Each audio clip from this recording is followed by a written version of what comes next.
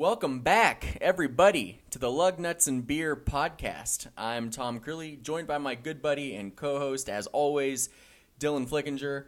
In today's episode, Kevin Harvick grabs his first win of the season, and the NASCAR playoff spots are filling up quickly with some big-name drivers left winless so far in 2017. Plus, after another exciting road course race, we break down how many road course races should be added to the NASCAR schedule and where they should be.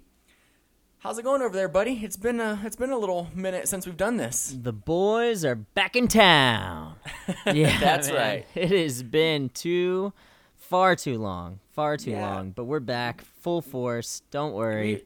We've missed a few races. We've missed about the past month, just to give everybody an idea of why. I mean, I was gone. I missed a couple races. I was on the West Coast visiting one of my buddies who lives out there. And Looked my sister amazing. Moved out there. Yeah, it was a great trip, but obviously I didn't take any of my recording equipment to California and Oregon, so we were kind of dead in the water on those weeks. Then my oldest nephew graduated from high school, which is just mind-blowing, so I was down in North Carolina for that, and then last week, I don't know what happened last week, but just getting caught up. Life happens, man, usually around this time of year. Summer's happening, more activities going on outside. Life happens. We knew that was going to happen, too. We talked about it when we geared up to start this season back in Daytona. Like, it's really easy to do this podcast February through April and into early May. But then as soon as you hit mid-May and go into summer, there's just so much going on and so many plans, and it makes it difficult. But we're going to try to keep doing it all through the summer as often as we can, and we're going to try to be as consistent as possible because we don't want to leave everyone hanging. Heck yeah, NASCAR's happening whether we're with it or not. We gotta stay on. And to be fair, most of the times we were watching the races. It just the recording schedule gets so difficult. So we still know what's going on. We're still following it. Oh yeah, definitely. Even I've been listening to MRN all the time, man. I love those guys. Another MRN shout out. Always clutch. All the time. So Kevin Harvick grabbed his first win of the season. He led 24 laps. That was one shy of the race high. Martin Truex Jr. led 25 laps, but his motor expired there toward the end. So Kevin Harvick had an interesting season, right? He switched to Ford with Stewart-Haas Racing at the beginning of the year and had 5 top 5s this year, but, kind of in typical Kevin Harvick fashion, the past 3 or so years has come close a few times and even dominated a few races and just wasn't able to seal the deal. So it's good to see him finally get his first win of the year. And also, it was his first win at Sonoma, which is kind of a big deal for him since, he grew up in California. Right. And I think you heard him talk a little bit about how with road course being on playoff talk here going forward, how it went from being just kind of an afterthought to something of importance for him. So definitely a boost for his confidence there as well. Yeah, and I actually thought, for some reason in my mind, I thought Kevin Harvick was always pretty competitive at road course races, and maybe he was, but I just thought in the past that he had won at road courses a lot. So then when I heard that this was his first win at Sonoma, I went back and I'm like, well, maybe he's won multiple times at Watkins Glen. And I look back, and he only won once at Watkins Glen, too, and that was back in 2006. So he's not necessarily a road course ringer. He seems to run well there, but this is only his second career road course victory, and I think he has something like 36 career victories. Yeah.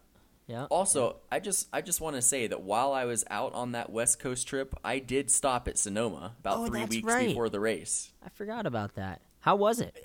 It was awesome. It was I'd never been to a road course before, and obviously there wasn't really anything going on. They had some type of cars there. It actually looked like Indy cars. I know they weren't Indy cars, but it looked like a version of them were there testing. So they had guys going around the track doing time trials. But it was cool. I mean, being at a NASCAR track when it's not a race weekend is weird. The place is dead. I've been to Kentucky Speedway before on the track on a random Sunday in the summertime before, and it's just weird. Like, you have this Goliath structure, and it seems like it's completely dead. Not a soul's there. But Sonoma was cool. I'd like to go back. I've been saying for a long time I want to go to a road course, but obviously the one for you and I that's way more convenient would be going to Watkins Glen up in New York. That's just a relatively short drive away from us. So I don't know if I'll be able to make it back out to Sonoma. Then they only run there once a year, too, so it doesn't make it easy. Right. We'll make it there at some point. I mean, I'm figuring that every track that NASCAR races at, we're going to go to at some point. At least that's my plan. That's the goal. Right. The thing about road courses is I want to experience it, but I can't imagine it's super spectator friendly. Yeah. Yeah, I'm right there with you. Like, it seems new and interesting and it intrigues me, but at the same time, like, I only imagine you're going to catch little glimpses here and there. Yeah, well, it was kind of like I ran cross country in high school, and I felt bad anytime family came to watch me because I was just literally in the woods for a good 7/8 of the race. Especially Tusky Valley. Oh, yeah, definitely. They would see you at the starting line, and then they'd see you when you crossed the finish line, and that was pretty much it. There was like a whole 3 miles in between that nobody saw. 90% of the race, yeah. That's kind of how I feel like watching a road course would be. Right. Yeah, I'm right there with you. But I still want to experience it. Mm-hmm. Yeah, we're going to have to do that. Definitely. That brings up our next point, though. We're 16 races deep in the 2017 season. There have already been 11 different winners, all right? So there's been 11 different winners, and generally winning a race is considered your automatic bid into the playoffs. Yeah. It is. Mm-hmm. So, but usually every year you've got, I don't know, I'd say 4, maybe even 5 guys who end up making the playoffs based on points, who don't have a win at all. Because generally there's just not more than 10 or 11 or 12 winners through the first 26 races of the season. But here we are with 10 races to go until the chase, and we've already got 11 different guys. Now, only 10 of those count as wins because Joey Logano's one win was encumbered due to his penalty. Mm-hmm. But let's look at the guys who don't have a win, who very well could grab wins in the next 10 weeks and eat up playoff spots. So you have Joey Logano, right? He's already won a race. If he wins, his will count toward that 16 driver entry. Kyle Busch has been on the verge multiple times this year. You have Matt Kenseth, probably one of the most well-established and longest racing drivers in the sport, who hasn't won a race this year. Denny Hamlin, who's been close a few times. Dale Jr., who could very well win at Daytona this coming weekend. I mean, that's 4 guys right there. Yeah, I mean, the 4 you just mentioned don't even include some of the other guys who maybe aren't on that list or, haven't been as close as those guys or perennially as close. But Chase Elliott, Jamie McMurray's been having a really great season. I mean, we're running out of room here.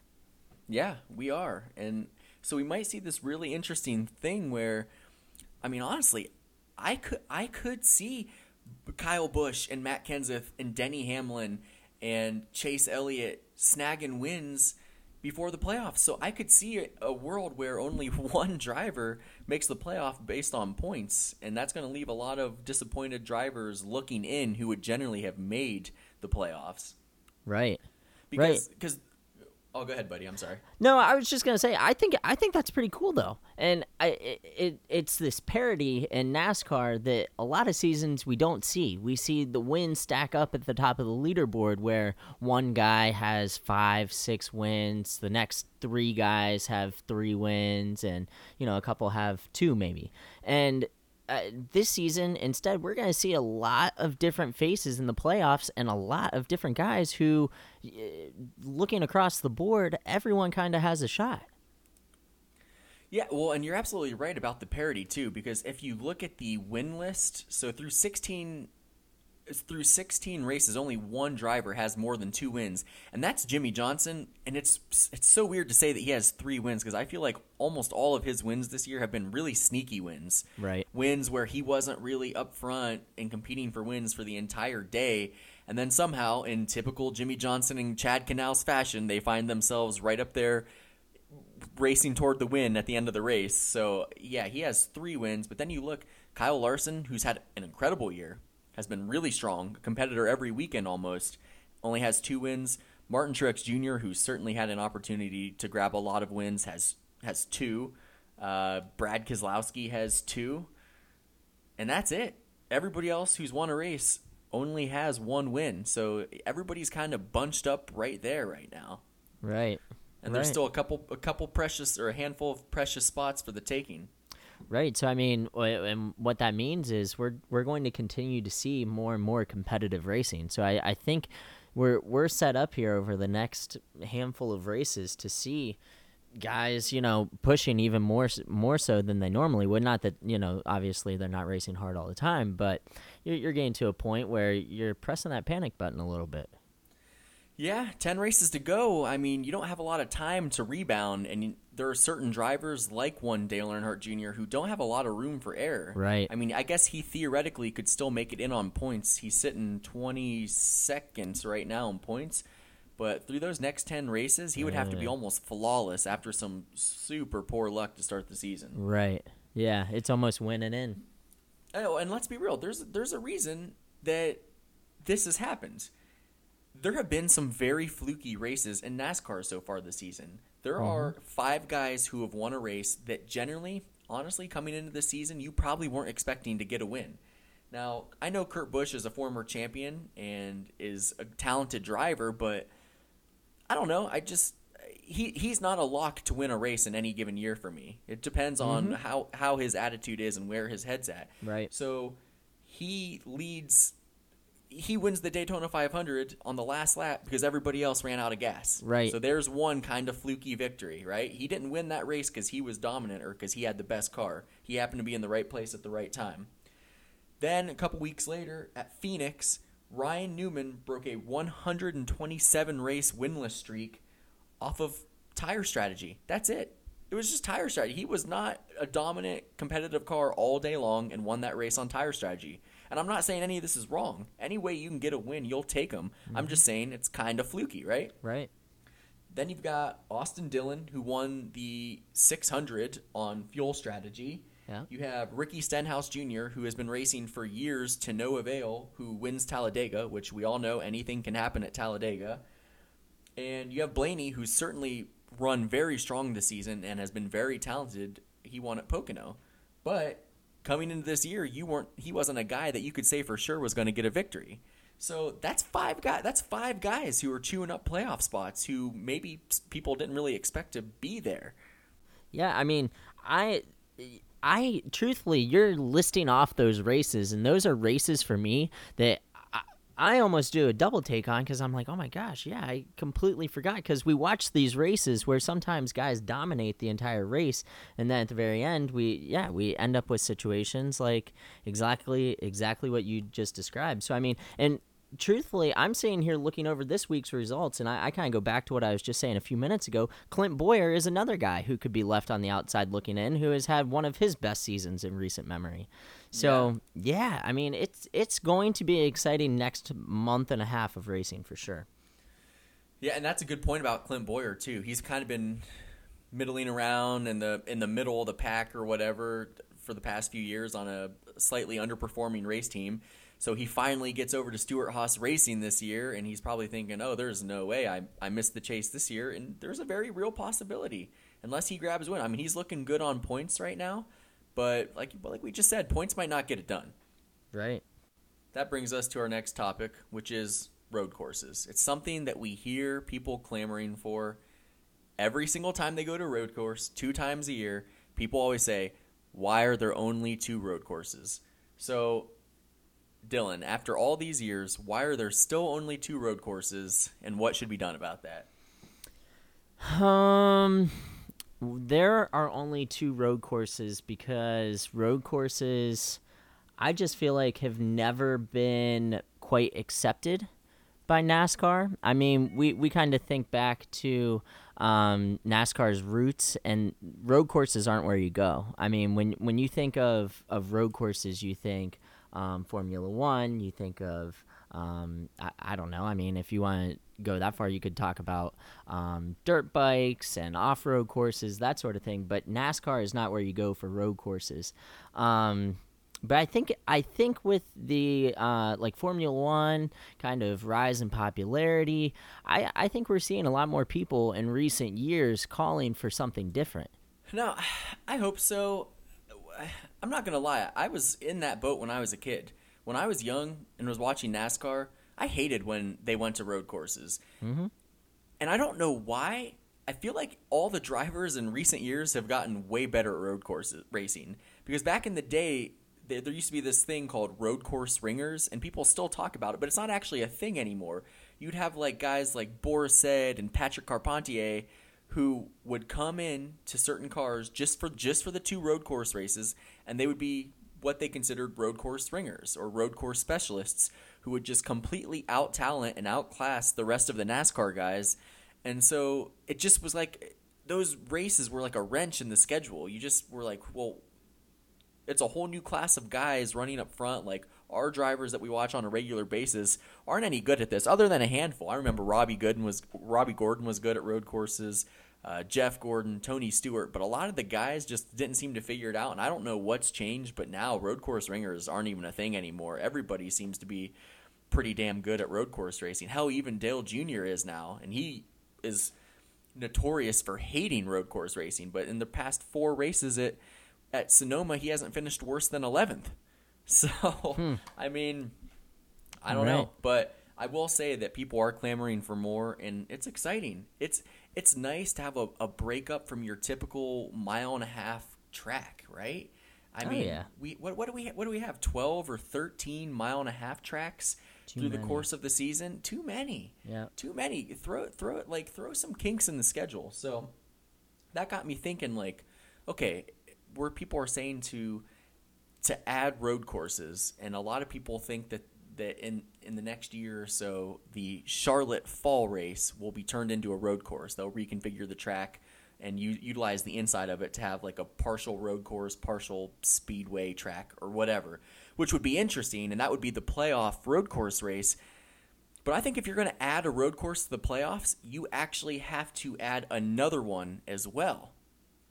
Okay.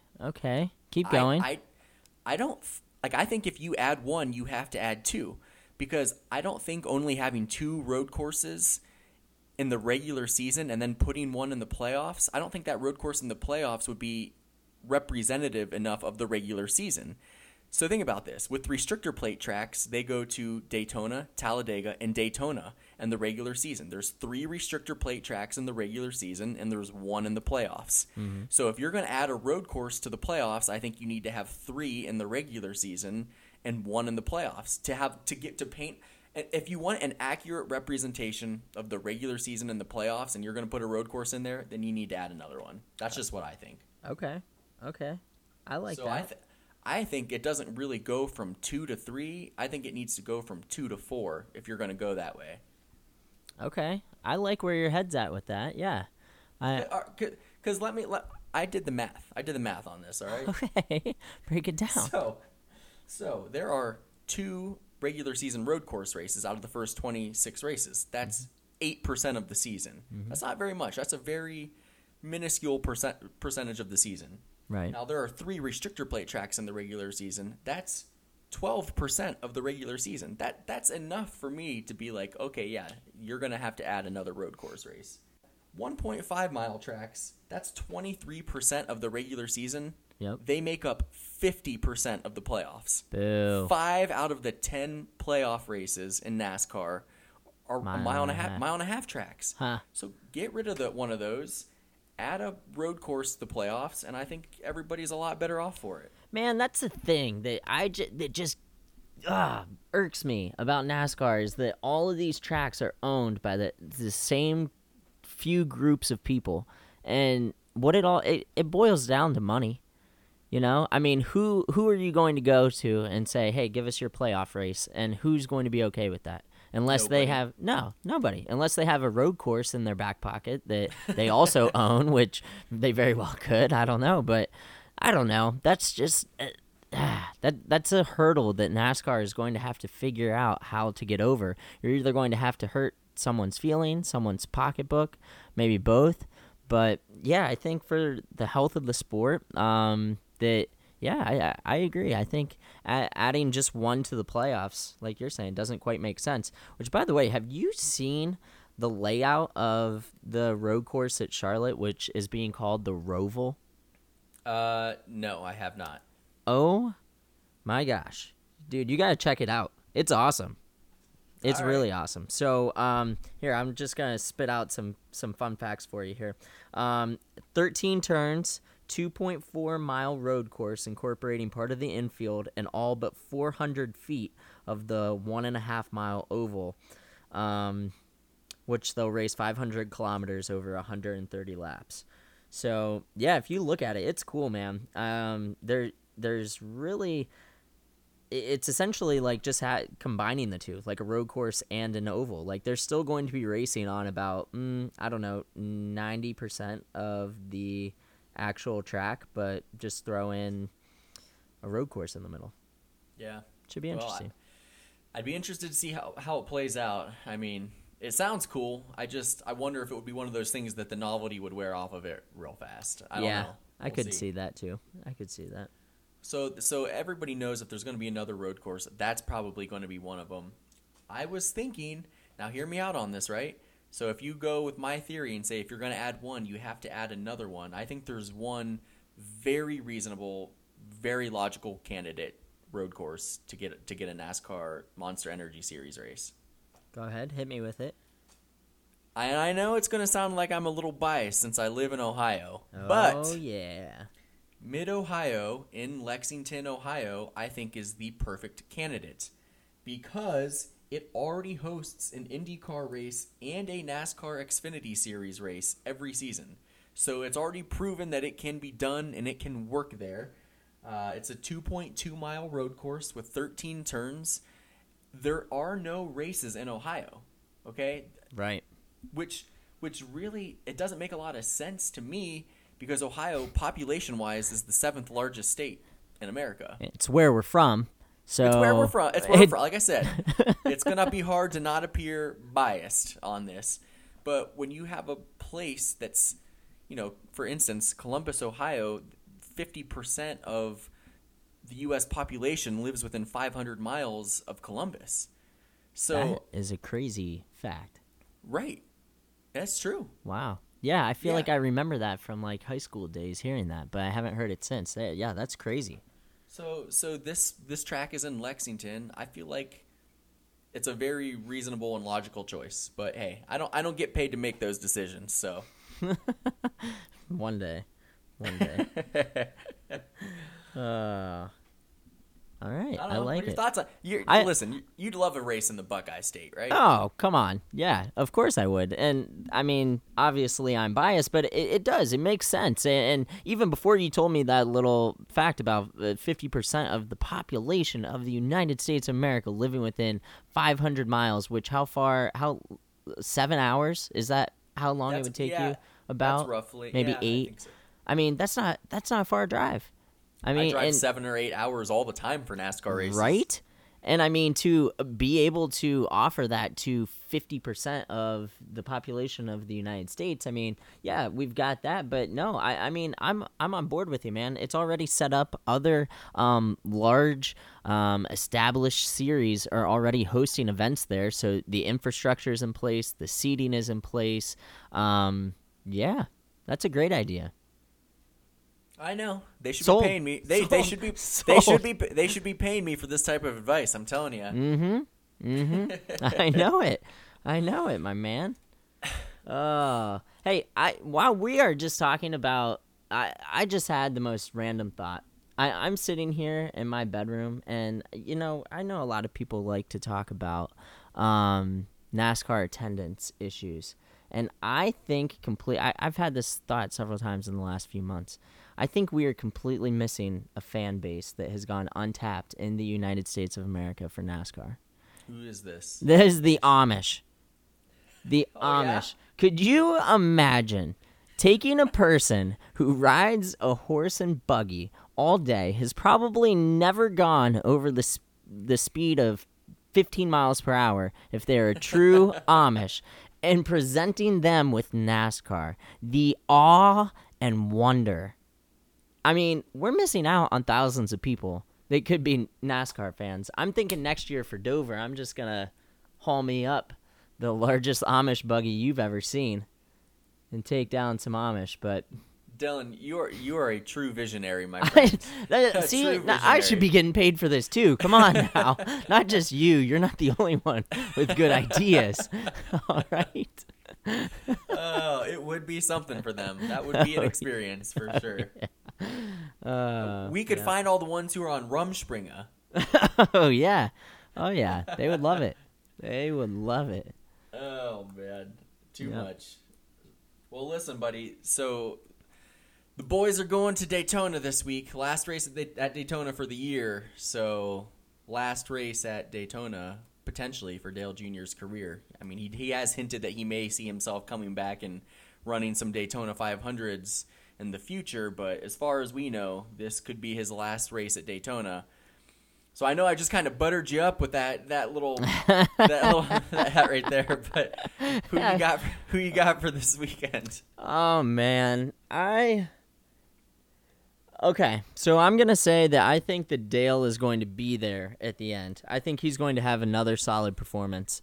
But I haven't seen enough out of Dale to say that he's going to win. I mean, I know he's going to be one of the favorites going into the weekend. It hurts my heart to say it, but I don't think he's going to win.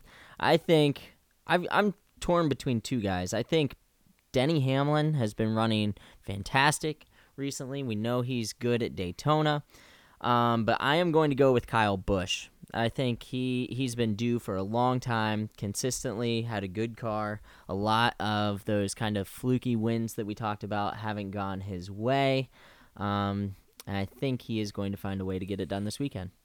It's been almost a year, a full calendar year, since Kyle Busch has won a race in NASCAR's Top Series. He is legitimately out of people to blame. Yep. Who you got? I got to go with Dale, man. This is his it. last. This is going to be his last ride there. Like you said, he's always the favorite, and truthfully, this race this weekend is his best chance to make it into the playoffs. This is it. I mean, he could win a race elsewhere. He's won at the tracks that are coming up in the weeks ahead. But this might be it. This is the one where he is, an odds-on Vegas favorite to win. Well, this is the track where, it's Earnhardt country. So if he's going to win one, come on, Dale. It's gotta be this one, I think. So I'm going to pick Dale for the win. How much more exciting is it going to be to watch the race at Homestead in November if Dale is in the play? Well, if he's in the playoffs at that point, good God, I'd be losing my mind. Oh, that'd be incredible. That would be incredible. Come on, Dale. This is it. We need you. We need you.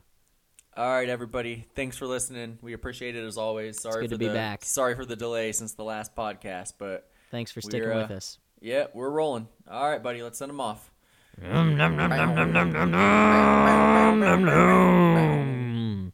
Bye, everybody. See ya.